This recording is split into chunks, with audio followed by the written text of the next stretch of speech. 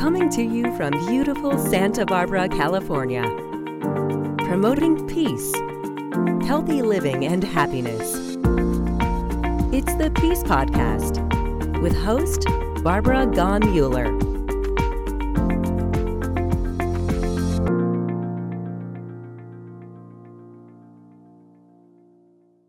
Welcome. I'm Barbara Gaughan-Mueller, and it is such an honor to welcome you to another taping for the Peace Podcast. Imagine Peace Podcast, a podcast devoted to creating peace in your life, a podcast devoted to making happiness part of your life, and a healthy living. Many of the people I have on are doctors, authors, environmentalists, and today I have the 2019 UNA Santa Barbara Peace Prize winner. This fellow, Dr. Joe, I should say Joe White, I call him doctor because he's got so much wisdom. He's just like a doctor. But Joe White is a man who had a vision, and he's going to tell us about that. He has a vision that if we have a year without war, it'll be contagious. And that contagious episode will create more years without war. And he's going to tell us why that will work and how it could work and why he chose Olympic years to do this. Joe White, without further ado, congratulations on being the 2019 Peace Prize winner. Thank you, Barbara. I was quite honored and surprised. Well, your competition was pretty stiff.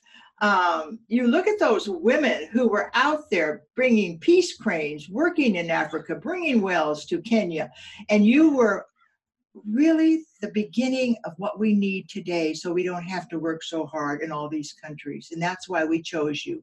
And again, it's a pleasure to have you here. Joe, I want to read just a couple of lines. Joe White has engaged in the event of creating a year without war, a global social movement. Since its inception in 2011, has achieved worldwide recognition as having the potential of using methods other than war to resolve conflicts and creating a world of peace. Does that describe what you're doing? That's a little bolder than what we're trying to do. We're a little simpler than all of that, actually. But give us a history. What motivated you? Give us your history. Well, what motivated me in this is at that time, I was still a full-time philosophy professor. And in the world of political philosophy, there's an adage, at least since the 19th century, that one century's philosophy is the next century's common sense. And so sometimes you can see this trace from John Locke to Thomas Jefferson, from Immanuel Kant to Abraham Lincoln in American political history. And in the late 20th century, a prominent political philosopher by the name of John Rawls wrote a book, a number of books, but the one that influenced me pertaining to A Year Without War was Political Liberalism. And I thought that if Professor Rawls is correct, then toward the end of this century, if that adage holds, then it should be a much more peaceful world, but I'll be dead. So I thought I would try to telescope this the best I could, incrementally, in a Rawlsian kind of way, and just go for 1 year without war. That would mean what? What would that mean, a year without war? That would mean basically for us at a year without war is that in all likelihood, there will not actually be, in the year that we get, a complete elimination of war. What we're seeking is for the United Nations to unanimously extend their Olympic truces by 10 months. Presently, for almost 20 years now, the United Nations has, for every Olympic Games, put forth a 2-month global truce for the Olympics, 1 month for the Olympics and 1 month for the Paralympics. When it started in the late 90s with the Olympics, it was a recognition of the ancient Greek tradition of a truce during the Olympic Games, in which the different Greek states would stop warring to allow people to travel, participate, and then to make it home before they start fighting again. So our goal is to get the United Nations to extend their 2-month Olympic truce for an entire year. And if they do that, and if we can get this started substantially, we've been working at this now for a while, as you mentioned, but if we can get this substantially going with perhaps our first country signing on in 2020, we would like to see the 2024 Summer Olympics in Paris as the year for the full year truce, the extension of 10 months to the Olympic truce. Well, I know you've worked with Nobel laureates, you've worked at the United Nations, you've spoken all over the world. And what's the reception been? Well, that's offhandedly, let me say that. The demographics are that in colleges, it just spreads like wildfire. We've actually had a difficult time maintaining with our small volunteer college staff all the interest from all the different colleges and universities. Same thing with high schools, middle schools. Every time I've spoken to a school, the kids are all behind it. Women tend to be very much in favor of this. My toughest demographic tend to be white men between about the ages of 35 and 80. Isn't that interesting? But Barbara, I think that as we've talked, we do not need 100% of the human population behind us. So, people will disagree with this. And what's important to realize, as I mentioned a moment ago, is that there probably won't be a complete elimination of war if the UN passes this truce, excuse me. But what it is, it's aspirational. And it's aspirational in the sense that now we have a public, formal commitment on the part of the world's nations to say, this is the direction we want to go in. Not unlike the Paris Climate Agreement. We may not hit all of those goals, but with the exception of the United States, all the other nations of the world have signed on to this and are attempting to follow it. So it's the same thing with this. We've just gotten to a point in human history where we have too many existential threats and other issues to deal with other than just killing each other or these conflicts that we have. Well, so it's like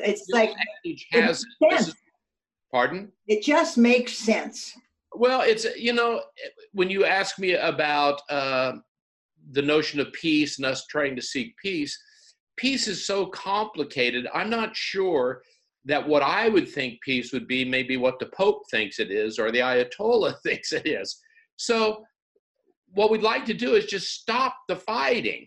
And then let's let all these wonderful organizations, like those 6 other organizations that were nominated the same time I was, let them get about their business building the peace that we need with the resources that might be saved from this massive global military industrial complex that we're facing. The human potential is put on hold when there's wars. I have seen it. Last night I was watching PBS and on I was watching NPR actually. And PBS, I guess it was. And they were saying, they showed these people who were trying to live a normal life after being evacuated from Syria. And the trauma that they brought with them was just so evident that you don't just have war and you destroy your country, you destroy your factories, you destroy nature, you destroy the human spirit, the spirit that brings us the joy that we were born to live our dreams and to fulfill and to do something with our destiny. There's so much destruction that you can't fathom how a person can go forward. And I would encourage people, if they find this of interest, this program of A Year Without War, come to our website. You just Google or whatever, A Year Without War, and look at the photos that we've gotten from around the world. Some of the most touching photos we have are from young people. We have some from a girls' school in Afghanistan holding up their little sign, A Year Without War. We have them from England. We have them from China and Australia. There is a sense that humanity has that we've got to change business as usual here because the conflict is inevitable. Conflict may also be a sign of creativity and progress. So new ideas come, they're debated, people disagree, but we don't have to finally resort to killing each other over many of these ideas. So we would just like to bring a pause to that and let the world consider what it's like to have 1 year in which there may be a commitment, a public formal commitment on behalf of our governments for a truce. Now, the interesting thing about our program, that's our primary goal right now. Once we get some traction on that, if, for example, France came forward and said, well, the Olympics are going to be in Paris, let us be the first to sign on here, and we'll start advocating and lobbying for other nations at the United Nations to start becoming a part of this, that would give us 4 years to build out our online community. And at that point, we would like to go into kind of hyper growth. And I think that what we would see is that we could then seek the financing and secure the financing needed to maintain these large communities. That's been one of our major challenges. To maintain an online community with its social media is quite expensive, and it's full-time work, and volunteers aren't going to be able to pull that off. Only volunteers aren't going to be able to pull that off. So if we can start to build that community, I think we would start to see millions upon millions of people joining that. And if we get up into the hundreds of millions, then we'll probably be one of the largest social movements on earth in terms of media. And that alone will give us the attention that we need to see that these nations then abide by the formal public truce that they signed, and also give people within those nations the opportunity to put together their list of projects that they need to take care of domestically, given the fact that this peace dividend may come their way. Let's start building our expectations, because I think if we do this and 2024 comes around and somebody out there will not abide by this, there's going to be some serious fall in expectations and disappointment, and I think there would be action resulting from that. You're listening to Joe White, who created A Year Without War. And as he said, we each have a responsibility to make sure that there is a year without war. And he's made it far enough away so that if you are in the mood, go to ayearwithoutwar.org and sign up and help us make this a reality. A Year Without War is a dream that I've had forever. And it's so wonderful that Joe has put the energy and the manpower behind it. Joe, do you have a word for us about peace? What can peace mean to you? Well, let me just add on to what you said, and then we can talk about peace. All right. I think that now that I'm retired, Right. if anybody wants to get involved with this and has some interesting ideas or some way of supporting Social media expertise, right? just contact me. It's very simple. It's just Joe at ayww.org. And that stands for Year Without War, but Joe at ayww.org, and we'll get you involved in it. And being retired allows me much more flexibility and time now than my full-time job at the time. That is fantastic. And you know, he's counting on you, ayww.org,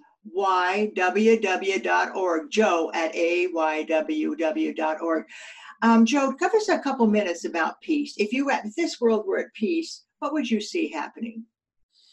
Barbara, that's the big question, isn't it? I think what would happen if we stopped the war the war as a means of resolving our conflicts, and we started to recognize that human beings need an opportunity to thrive, as you mentioned a moment ago about the refugees. I think what we would see is a kind of blooming of creativity and individuality that we may not have seen before in our history. And that will pose another challenge for us, because in order for this to work, there must be tolerance. And human beings have such different levels of tolerance. But, you know, there are those of us, it appears in terms of this literature of moral psychology, who are disposed toward greater tolerance than others. So we will all be tested to some extent to see just how creative and imaginative is the human spirit when it strives for its own thriving. And that's an exciting world for me, because I tend to be one of those people who enjoy diversity. And I know not everybody appreciates diversity, and there are limits to diversity. So the experiment will continue in a most robust way. You know what's interesting? The way you said the human spirit is at an evolutionary stopping point when we have war. It doesn't nurture the human spirit. And I want to thank you for today. I want to thank you for being our recipient of the 2019 Peace Prize. And I want to thank you, Joe, for, as the two women I just interviewed right before you said, that when you are on target with what it is that you want, when you are clear that that's exactly what you want, the universe will support you. And I'm looking for the universe and the people who are listening today to support Joe. Joe White is an amazing man. And if you ever meet him, you'll say, where did he get all that energy? Because he's just full of it. And he's also one of the creative people at this Santa Barbara Community College. When he was there, I would go in the courtyard sometime and everybody was flocking toward this one bench. And there was Joe. Why? Because he motivated people to believe in themselves. And I'm going to ask you to do that. I'm going to ask you to show other people this video. Come on peacepodcast.org as often as you want. Look for us on iTunes and all the other avenues for podcasts, and invite people to watch this. Come to watch.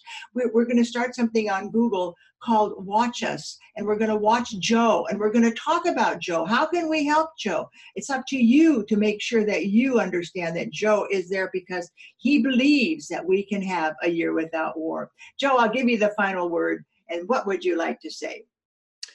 I would like to say that it's going to, every great march, it starts with that first step. And so anyone who hears this has to say, how can I contribute? What can I do? Because I suspect there are a number of people that will see this podcast who have the network, who have the will, and that's what we need now. We need our first country. Who out there is an ambassador? Wouldn't it be great if it is Paris? Wouldn't that just be great if it is Paris? Wow. Well, and you know what we've been pushing on the last few years is trying to start this with small countries. So we've written to every small country in the world asking that they help us launch this. But it takes a personal contact at this point. As you listen to Joe, you're seeing that he's not giving up. He's going to keep working at this, and I want you to help him. So whatever you can do, let us know. If you're going to write a letter to the editor in your newspaper, you're going to be on the, don't stay home and expect Joe to do it all. It's not Joe's problem. It's our decision to help Joe. And so you're listening to Barbara Gone Mueller. What an honor to have Joe White on, and what an honor to have you as our listener and our viewer. You know, each day I wake up and I say, who am I going to interview today? Because today I'm going to make a big difference in somebody's life. Joe White, thank you so much for being on our Power Peace podcast. Thank you, Barbara. Thank you. My pleasure. Bye-bye. Bye.